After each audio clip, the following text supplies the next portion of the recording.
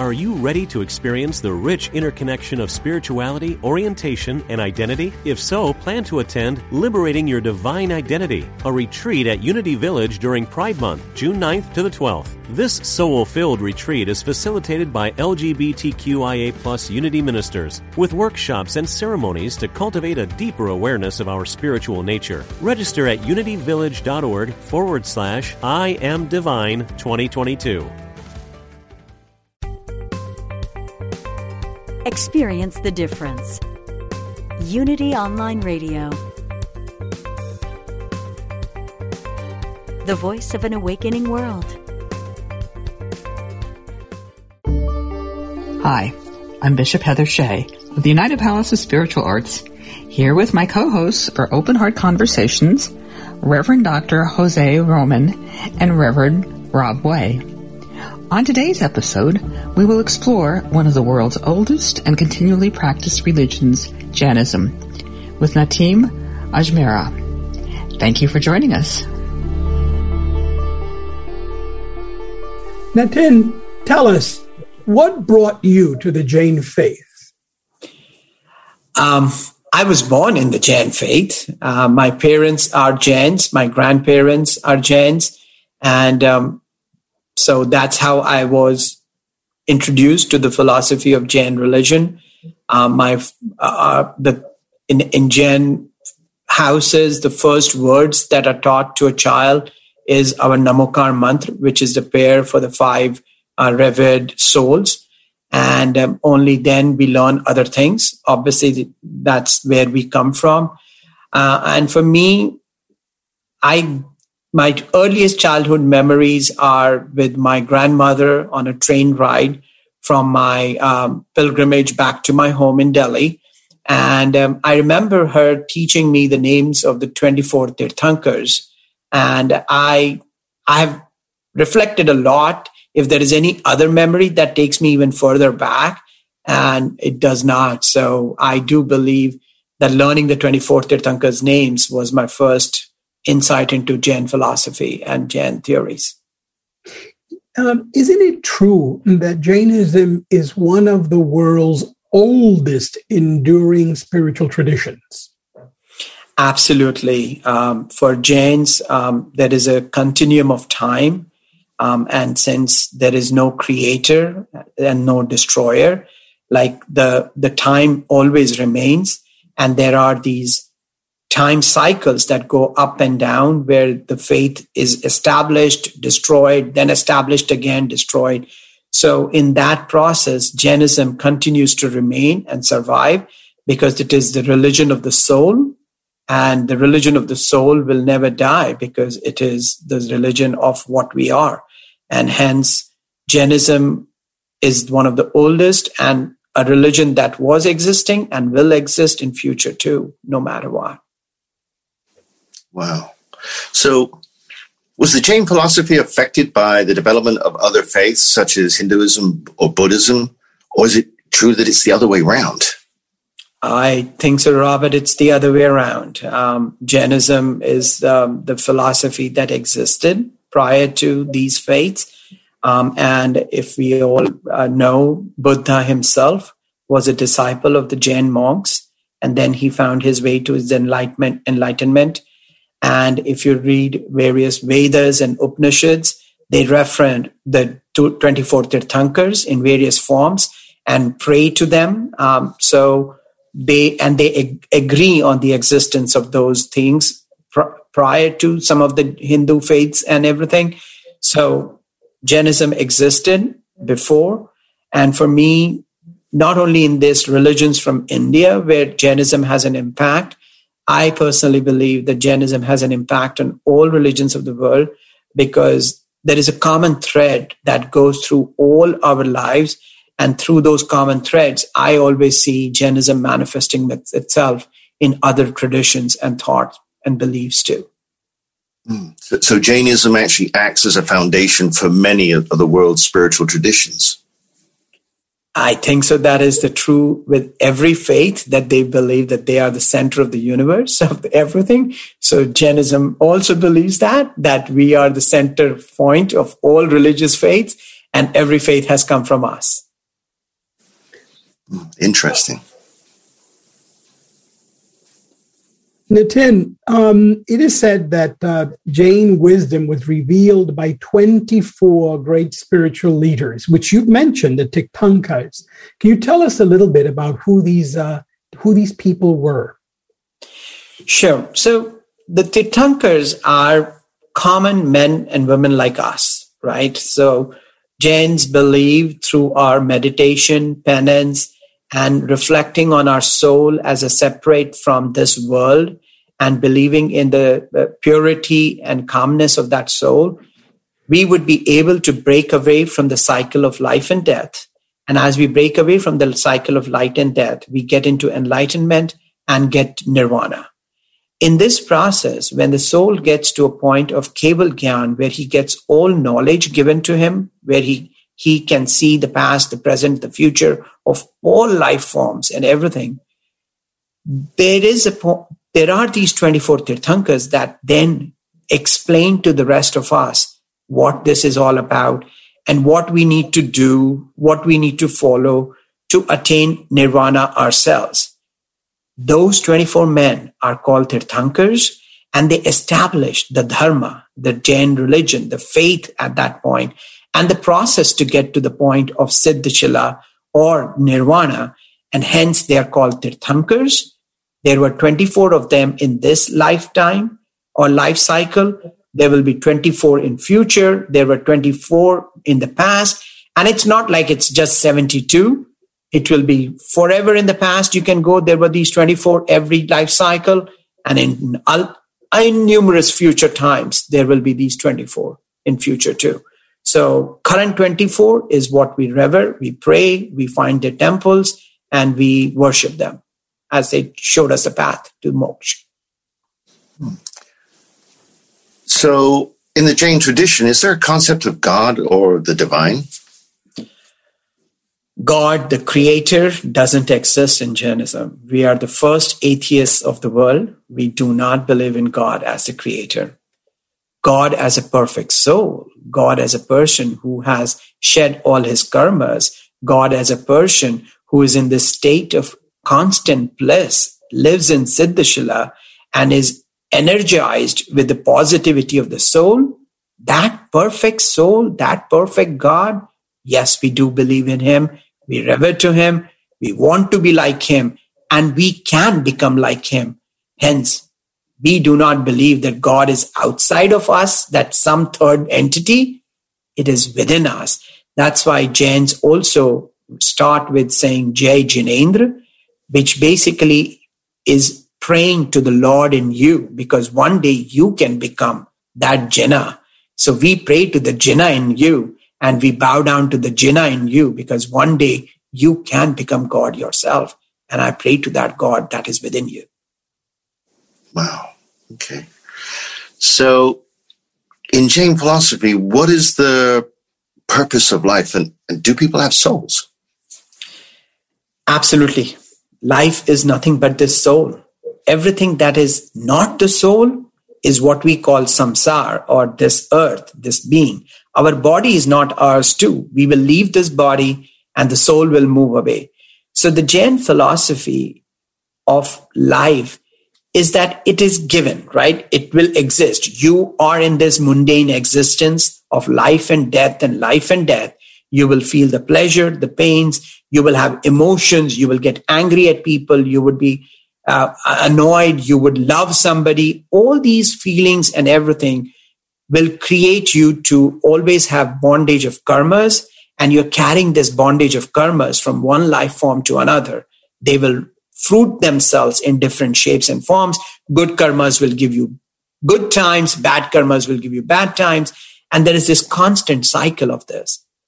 And Jainism in its philosophy says to break away from that continuum of life and death and break away from it and get to nirvana or moksha, where you're in constant bliss, constant happiness. You don't have pleasure and pains, and you live there for life, and you become a supreme soul.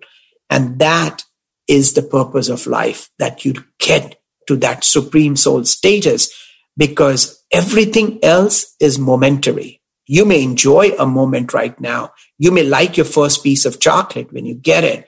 But if someone gives you and forces you to eat 100 pieces of chocolate, the 100th piece is like you want to throw up, right? So whatever is pleasure also turns into pain. And hence, there is nothing good about all this. It is all transitionary, and you need to get out of this and get into a state of constant bliss. And that is moksha.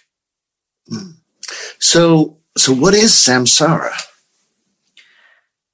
Samsara is this existence of the soul in coordination with the other five dravyas, right? So soul is the jeev, right? That is the atman. That's the body. That's the thing that goes from one life to another. But this soul attaches itself to the ajeev, which is the particles around us, our table, chairs, our body, they're all ajeev, right? So jeev, ajeev. And then we live in a time, there is this dharma, dharma is the state of rest, the state of motion, the universe that we are in, and time. And these are the other four substances. So total, these six dravyas, as we call it, the soul, the non-soul particles, right, which is all the physical world around us, the universe around us, the time around us, the forces of motion and the forces of rest. These are the six things that is the sansar for us, right? Take the other five out, and the pure soul is what you want to be at. And that is what you want to be. So shedding of the other five is shedding of the sansar, the shedding of the getting rid of the sansar that's around you. Wow. So help me understand what karma is. So karma for us, Jains, is these particles that are floating around us, right? And the soul, with its thought, with its action, right, with its words, attracts these particles and attaches them to itself. So right now, we have this conversation going on. And during this conversation, we are all thinking about the soul and its existence, right?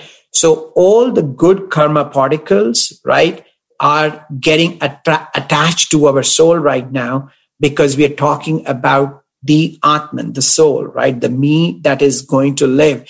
And somewhere there is a thought process about, oh my God, if there is a way to break away from this, then what is that way of breaking out? So there's a positive thought that's going on, and all this is attracting positive karmas, and they're attaching to yourself. At the same time, one of us can be thinking, oh my God, how long will this last? Why am I sitting here? I don't understand this. I don't believe in it. And that is the negative side of a thought process. And that negative side of a thought process is attracting the negative karma particles. And then the negative karma particles are getting attached to the soul.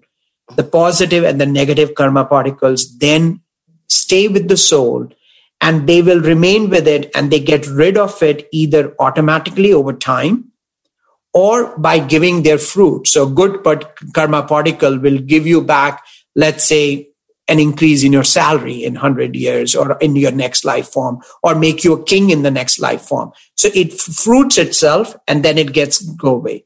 So the natural fruitation process will also happen, but we believe we cannot live in this natural fruitation process. We need to take care of it on our own. And the way you take care of it on your own is by sitting in meditation and thinking about the soul and thinking about all the bad you have done or would have done. You ask forgiveness from everybody that you would have done any harm to. And you ask for penance and you say, I was wrong. I did wrong. And as you reflect in that and you come back to yourself saying, I was wrong at that time. Now you're getting rid of these karmas, of these negative karmas. And in the pure state of the soul in the Siddhashala, Robert, it's not that you want all the good karmas only. You have to even get rid of the good karmas. So that stage is devoid of any karma, whether good or bad. So all the good karmas also have to be taken into and removed from your soul, because you don't need them either. The soul in its pure state is devoid of all karmas, good or bad. Now, the good karmas make you feel good and they'll give you all the good things that you want in life. But one day you have to get rid of that too. And if you look at all our 24 Tirthankars, they were all born in as kings. They were Chakravarti, some of them, right? Which means they were the king of the entire earth, right? And one fine day, if you look at the stories of what caused them to leave everything, some of them just saw a dewdrop on a leaf on their way out into the garden. And when they were coming back, that dewdrop dried up. And they were like, if the dewdrop dries up, this thing of beauty dries up, then will this last? Will this kingdom last for me? And they immediately renounce the world and go and take meditation and go into penance with themselves. And that's how it is that they think even the beauty will not last forever, right? So if the beauty will not last forever, if the good will not last forever, then why am I worried about and staying myself saying that this is the best? And that is what that theory of karma, right? Where even the good karmas have to go away and have to be shed, is where we take a tangent off the karma theory of the Hinduism, right? And we move out of it and we I don't need that either. I don't want that either.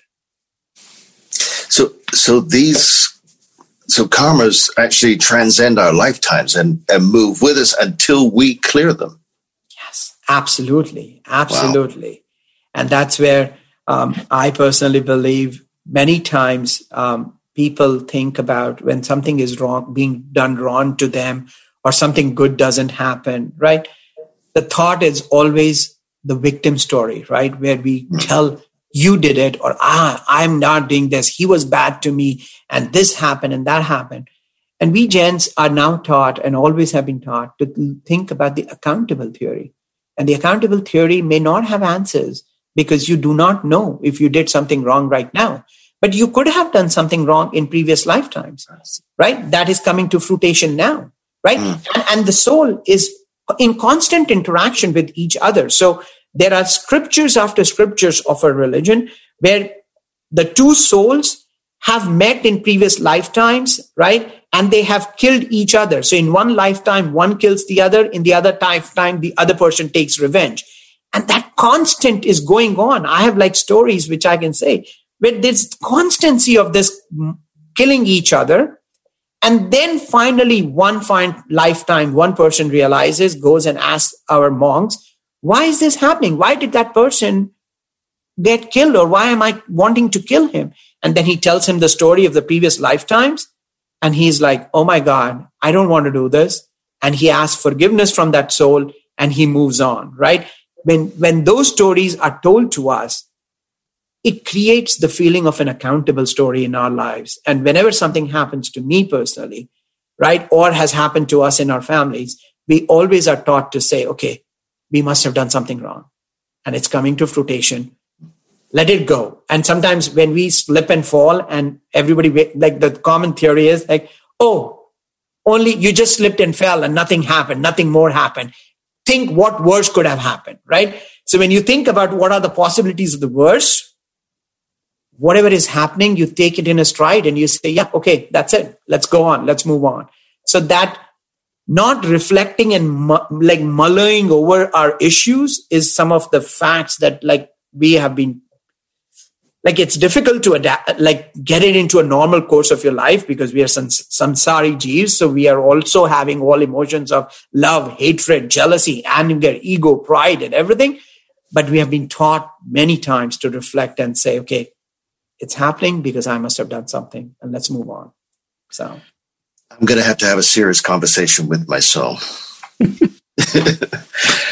So what is meant by the path of liberation, the moksha marg in Jainism? And I'm sorry if I mispronounced it. Moksha marg, right? Marg means the path, as you said. Moksha means the place of the position where the soul has infinite powers, is happy, is blissful, and it is devoid of any pleasure, pain, and lives in serenity forever and ever and ever. never takes birth again, never dies, doesn't worry about you and me. Like we say our gods don't give us anything. They left everything. So why would they give us anything, right? And Moksha Marg is basically the path to get there. How does a soul get there? And in that process, the soul has to understand, believe, first of all, right? It starts with the Samyak Darshan, right? And Samyak Gyan and Samyak Charitra. These are the three tenets of Jain philosophy. Samyak Darshan is that I believe in it. I believe that this is the path, right? I have to get there. And if I don't believe that this is what I have to be, or I have to get to a position of nirvana, forget it. I will never follow on the path if I don't believe in it.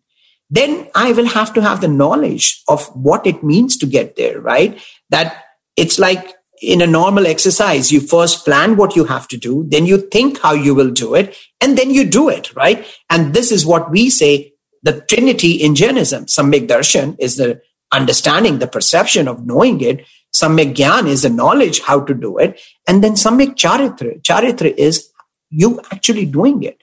And in that process, you believe with the 5 paps, like the 5 things that we don't do, which is being a non-violent, we don't steal, right? We would not, non-chastity, non-possessiveness, right? And asatya, achore, and not say the lies, right? So these are the 5 things. So they start with that.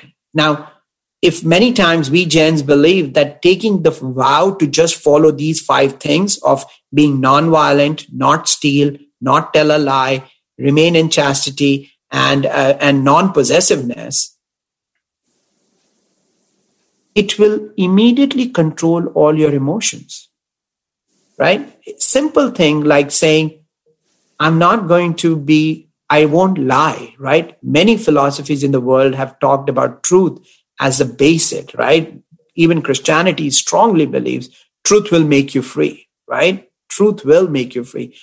And why? And the moment you take that vow that I will not tell a lie and only say the truth, there are so many moments, right, where you'll realize, I can't do this. I can't say this. I will not be a party to this issue. And you start thinking the right and the wrong in the right way. And immediately your karma bondage stops, right? So I generally say, if I understand the Trinity of Jainism, and if I can follow the 5 basic, not doing the 5 paps, as we call it, or the 5 infirmities, I'm on my path of moksha. I've started, right? I may not get it in this lifetime because what I've done in the past, I have to carry that baggage, and that I don't know how that will fruit itself when it will come into fruition, right? And how intense it is, right? I believe today I'm a very righteous person. I believe in God and I pray and I do this and I do that. But in the past lifetimes, what if I have killed somebody with full venom in me? And right, one thing is you step on an ant and you kill an ant unknowingly as you're walking, right? So even for forgiveness from that soul, Jain philosophy. And one is that you take pride in saying, I'm going to kill this.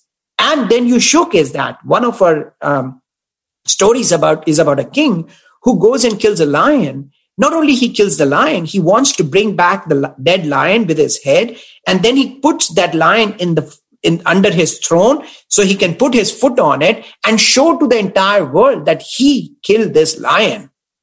The negative sentiments and that he got from all that took him to create bondage of karmas that would take him to the 7th hell, which is lifetimes and lifetimes of pain, right? Then he sat with Bhagwan Mahavir, our 24th Tirthankar, and Bhagwan Mahavir told him about his life, that this is what you have done and this is what you have done. He repented, he cried, he felt sorry for the soul of the lion. He asked for forgiveness from that soul of the lion, and his karmic bondage of 7th hell got reduced to 1st hell only, right? And he is supposed to be going to be our first Tirthankar in the next time frame. So you can get negative karmas. You can get a bondage of bad karmas. But if you reflect inside and you feel sorry and you feel that you did something that should not have been done and you ask for forgiveness, that's moving out of that vicious cycle as a tangent.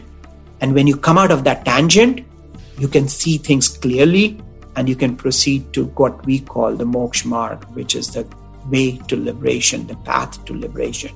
Because you want to get rid of this mundane cycle of life and death. That is painful. It's painful. Every life form is painful. It will come with all its problems. Nitin, it is my understanding that the Jain tradition is very firmly grounded in some major values. I'd like to explore these with you. So I'm going to mention one by one and we'll work our way through them. The first that everyone hears about is ahimsa, the idea of nonviolence. Can you speak to the importance of nonviolence in the Jain tradition? Nonviolence is core to Jain philosophy. I would say the way it is described, it has so many shapes and forms. And first of all, it begins with not doing any harm to any living being, right? Now, living beings are not just humans. They are animals. They are even ants and caterpillars, right? And then, not only that, we have living beings in plant life, right? We were the first to say plants are living beings. Obviously, science only discovered plants as living beings less than about 100 years ago.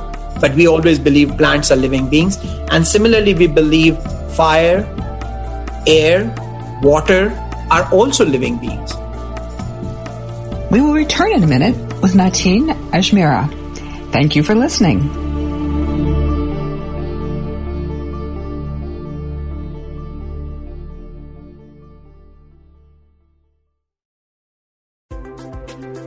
All are welcome. We're glad you found us.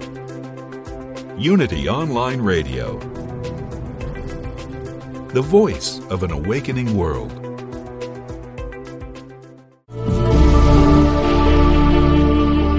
Welcome back. We now return to our open heart conversation on Jainism.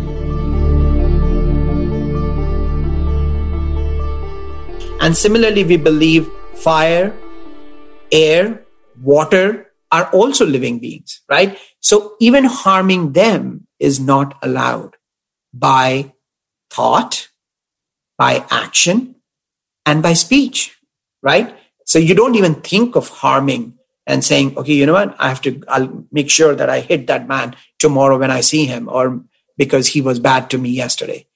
The thought itself doesn't need to come. You don't talk about it, so you don't yell and shout, and you don't harm anybody's feelings because of that. And by action, you don't do it. And then we multiply these three things into Krit, Karit, Anumodna. Krit means to do it yourself, right? Karit means to get it done by somebody else. And Anumodna means to support somebody else who is doing it, right? So if I do violence against living beings by mind, body, speech, by doing it myself, getting it done by someone, or by supporting somebody who's doing it, I am doing ahimsa, and the opposite of that is ahimsa. It is that deep in our philosophy, right? And obviously, Jainism was one of the core influencers for Gandhi, right? And Gandhiji adopted Jainism and its philosophies, and he talked about non-violent in a more practical approach, right, to everything. He is the one person who said, okay, so many people got killed in the Chauri Chora incident and at a police station. He stopped his entire movement overnight. He said, it is going to be a non-violent movement. I would get freedom. I want freedom. Not one soul should be hurt. So if at that night the mob accidentally burnt up the whole train station, the police station, and constables got killed, he stopped right there, right? That is the philosophy of nonviolence in Jainism. It is deep rooted in even fighting for your cause. You cannot think about harming somebody else. You cannot. Another one of these values, and I may be mispronouncing this, I believe it is Anakantavada, the value of many-sidedness. Can you speak to that? This is the one that I love the most because it provides a medium for all of us to engage in a dialogue. There are perspectives, right? Every one of us is seeing the same elephant in different ways. It's a story of the blind man and the elephant. Someone sees it as a rope. Someone sees it as a big pillar. Someone sees it as a swing. Someone sees it as a fan, because they're touching different parts of the elephant. Only when the blindfold is removed and they see the entire elephant, they realize this is an elephant and not its parts of the body. And that is Anikantvad. There are multiple paths to the truth. And that truth is then to be evaluated in its right perspective once all the perspectives are brought together and looked into and evaluated and understood. And no one is right. No one is wrong either. Right? Because from our limited knowledge and our limited perspective and our limited experience, that's what we are experiencing. And that's what we are doing. And that's where I personally believe the concept of Anikantvad has been used in various management philosophies in a very uptight, in a very upright and existing concept of having a discussion, talking about it and saying to each other what, like I personally always, like when I am talking to people and I feel annoyed or like, I tell those people, my experience of you is this. And why am I getting that experience? Why am I feeling this way? And then the other person is immediately not reacting because I didn't say, hey, you're bad to me. I say, my experience is you're not being fair to me. And then they are like, why do you get that feeling? Why do you believe that way? And then I say, you said this and you did that. So I'm experiencing that you are not being fair to me. And that has led to a dialogue and resolved the issues rather than I believe in my truth, and my truth is that you're bad to me, and I argue, and I carry that baggage. And so Anikantvad for me is that understanding of those multiple viewpoints to arrive at the right truth, right? Whatever that truth is. And that's so interesting because it in modern day society, we're so into internalizing that thought of this person's not good to me, this person's mean to me, without an expression of my experience of you is this, to initiate that dialogue. We don't even get to the dialogue. We hold the thought. And we carry that baggage. We carry it with us for life. Let's say two brothers, right? There is an issue that happened, right? Something happened. They meet, they talk, and then whenever there's an argument, all that past comes out. And it is never buried. It is never let go, right? Like the song Let Go is so Jain in its philosophy. You need to let go. You need to just ask for forgiveness. I'm sorry, I didn't mean it. I'm sorry, I may have come across this way. I ask for forgiveness and you move on. And having that perspective, having that understanding, having that path to the truth, and sitting down and having that dialogue, right? I have had my colleagues in my office and my friends that I've engaged to have those dialogues with their parents, with their brothers, with their sisters. I'm like, you have a party every year, you meet every year, and you always despise having your cousin home because you don't want him. So why don't you sit down and have a dialogue with them and say, hey, 4 Christmases ago or 9 Christmas ago, you did this to me and I'm carrying that baggage and I want to get rid of this baggage this time, right? And that is core to Jain philosophy of getting those perspectives to meet at a point where the real truth is known, right? And sometimes I always say, we're always angry with our parents. Deep down, we're always like, my dad didn't do this and my mom didn't do this and they did this and they could have this. And I tell those people, guys, there is not a book out there in the world that teaches you to be a perfect father, right? We don't have like any experiment to run through to become a good father. So you are our experiments. We try to do our best, and those best may not be good for you. So talk it out rather than holding that grudge because your dad tried to do the best in his perspective, in his way he was doing the best. Whatever that was, maybe it was getting pizza on your table every day and not getting authentic foods from around the world. But he was trying to make ends meet to get pizza on the table every night, and respect that and tell him that, right? That I found that to be strange, but today I feel why you did it. And it starts with the personal life. To be very honest, the way Anikantwad has been explained to the world, it's always about global issues. It's about global matters and countries fighting and religions fighting with each other. And everyone talks about Jainism's Anikantwad there. I take it deep down to your family unit, to your brothers and sisters, to your parents. And do you fix the issues there first? Because they are one of the biggest reasons to carry forward your life. And that sansar will continue if you don't forgive your parents or your brothers and sisters.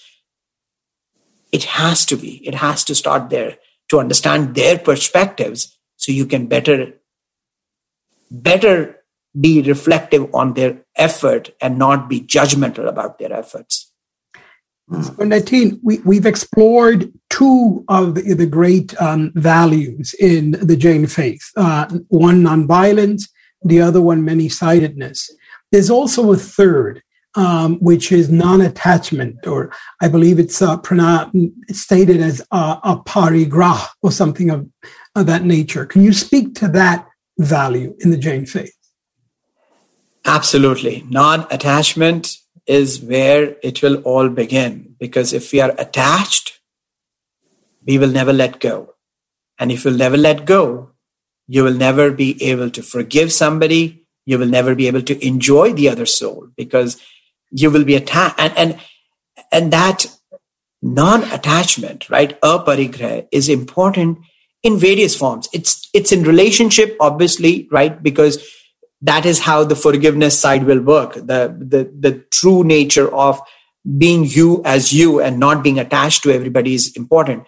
But aparigrah is also the material detachment, right? So having a bigger house, having a bigger car, having a bigger backyard, bigger boat.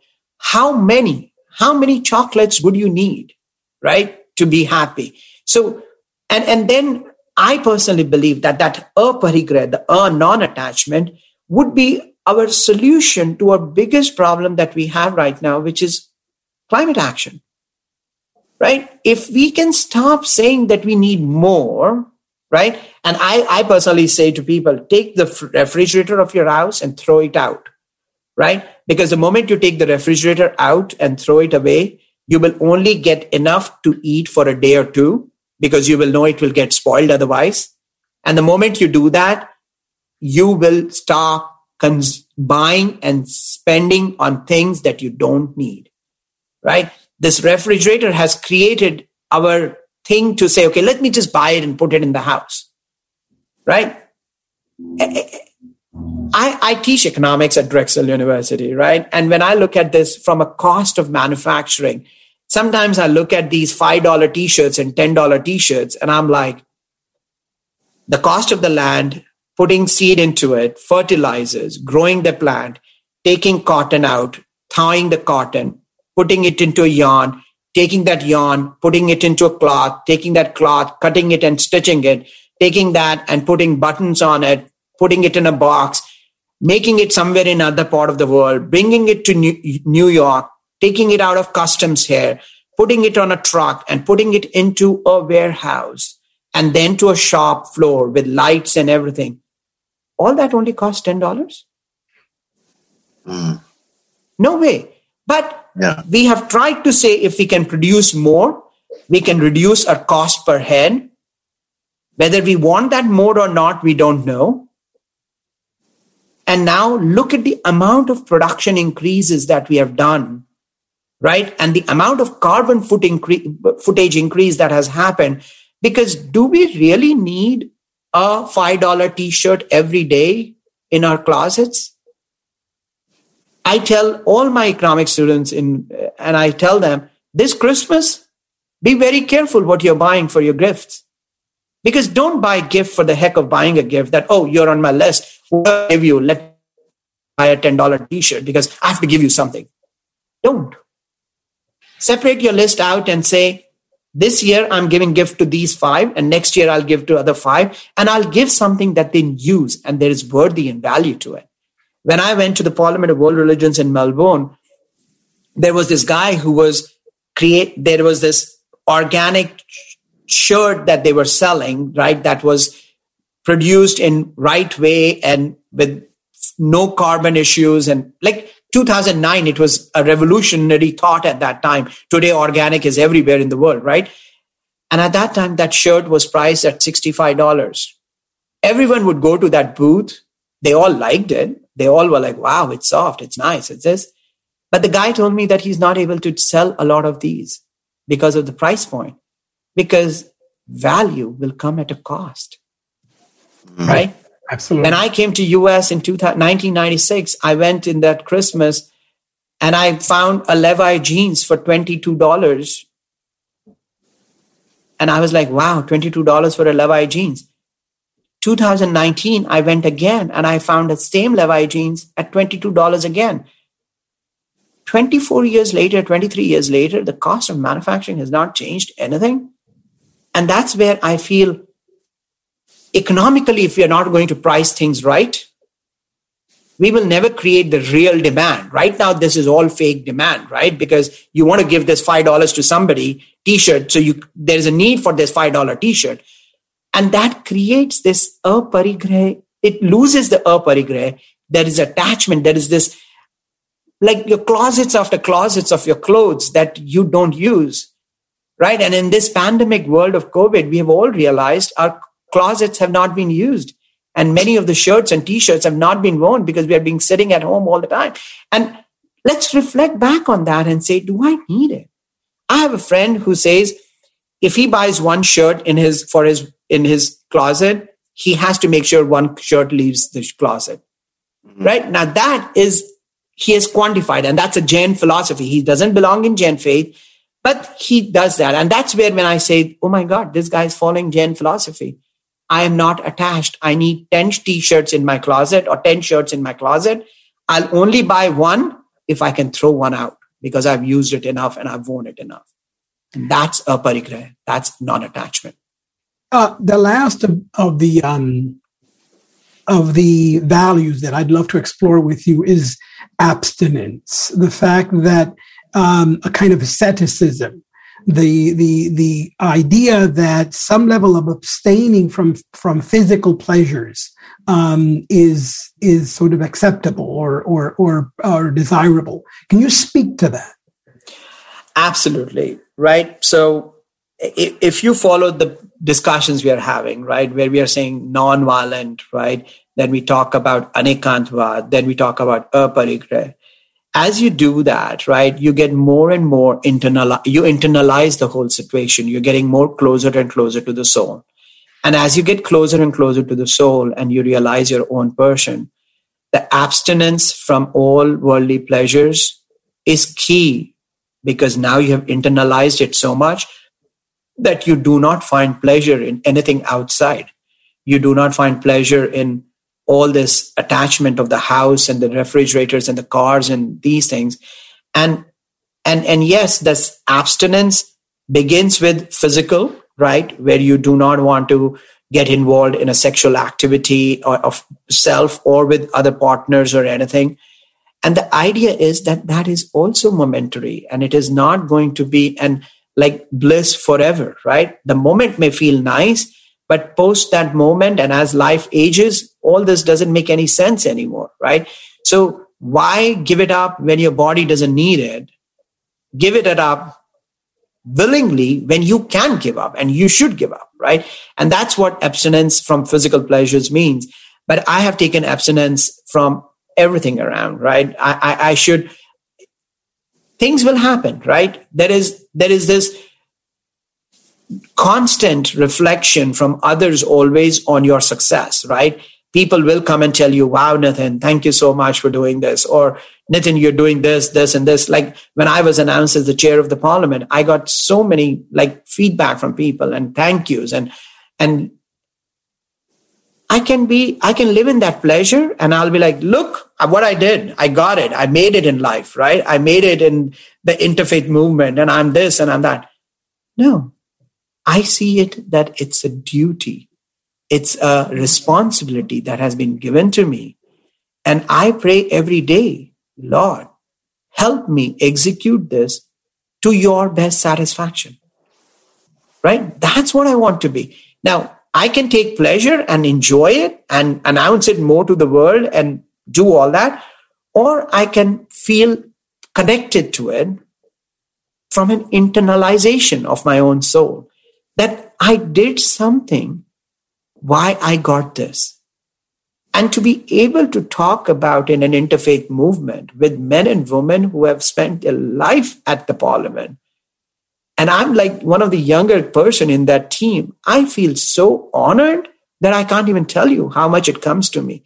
And that's where I feel abstinence. I don't want to be like, oh, I'm the first Indian, I'm the first Jain, look what I got it, look, I should announce it, people should get me on newspapers, people should interview me. I'm like, let me just do my work. Because if I do my work, that's what I've been made chair for. I've not been made for chair for anything else but to do the work of the parliament. And if I believe in it, let me do it right. It's extraordinary. I had never thought of this until this moment, but what you just said has made me really think that what all these values have in common is freedom. It's letting go. It's in non-violence, I let go of what I hate and what I fear. In non-attachment, I let go of what I love or what I like or what I desire. In many-sidedness, I let go of my opinions and my belief that I am completely right and everyone else is wrong. And in asceticism, I really let go of the body in many ways, of the demands and the possession of my body. That all of these values are about letting go and experiencing a deep freedom. Am I correct? Absolutely. Absolutely, Jose. That is the core. In the end, you want to get liberated. You want to be in that moment. And when you meditate and you get to that internal position, I tell you, it is so blissful. Like, not that I've gotten to that moment many times in my meditation, but in a while when I get so happy. I feel like if the world were to end today and I were to die right now, who cares?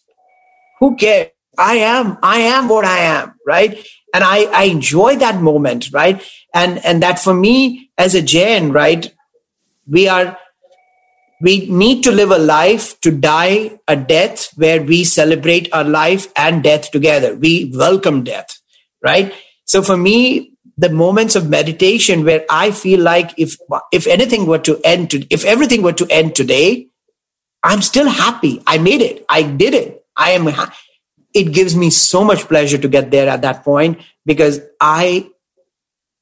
freedom is a birthright, right? One of the freedom fighter movements, Bal Gangadhar Tilak said that in one of his speeches.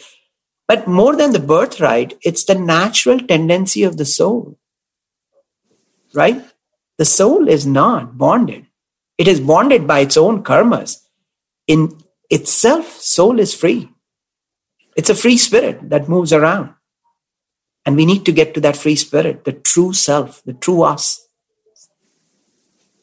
So what many people would see as being attaining a title or position of, a feeling of grandeur or, dare I say, ego within the Jain tradition, would I be right in saying that's more of it's a position of service? Absolutely.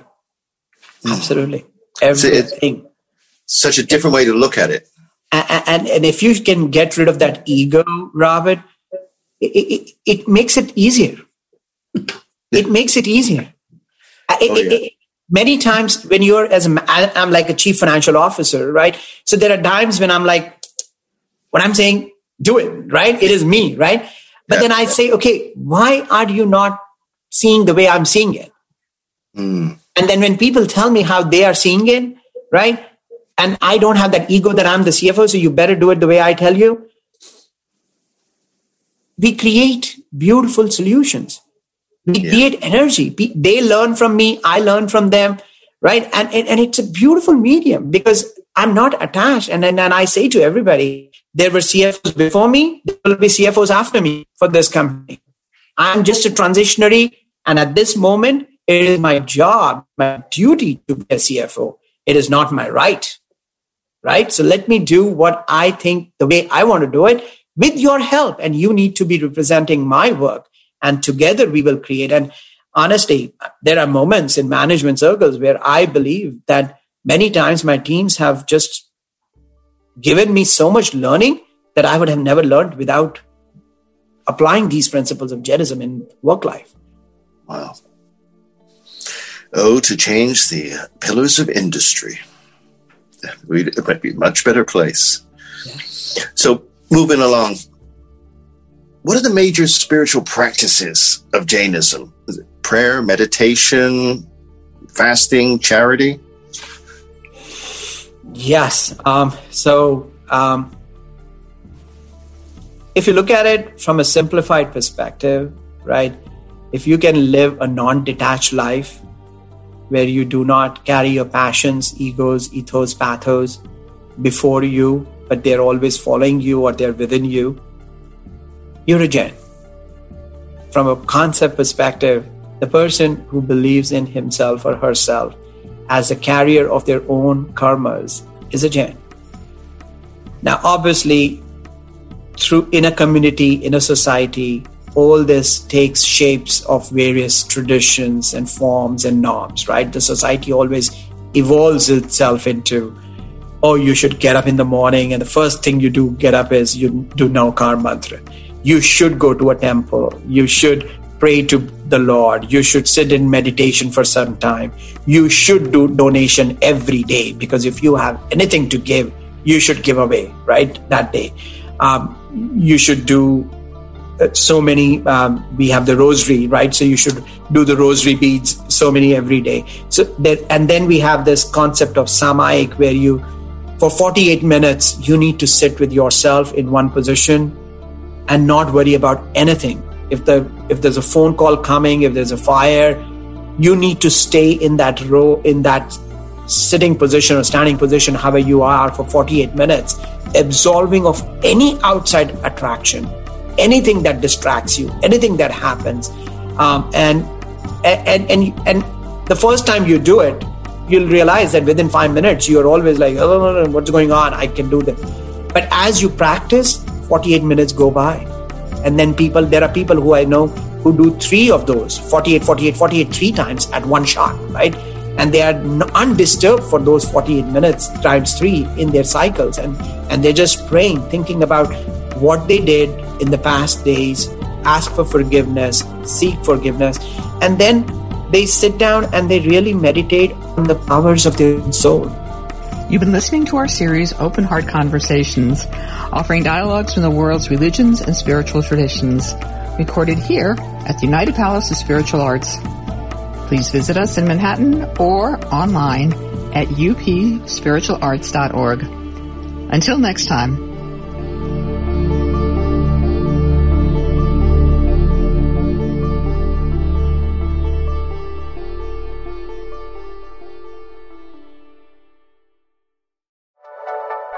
Thank you for listening. This is Unity Online Radio, the voice of an awakening world.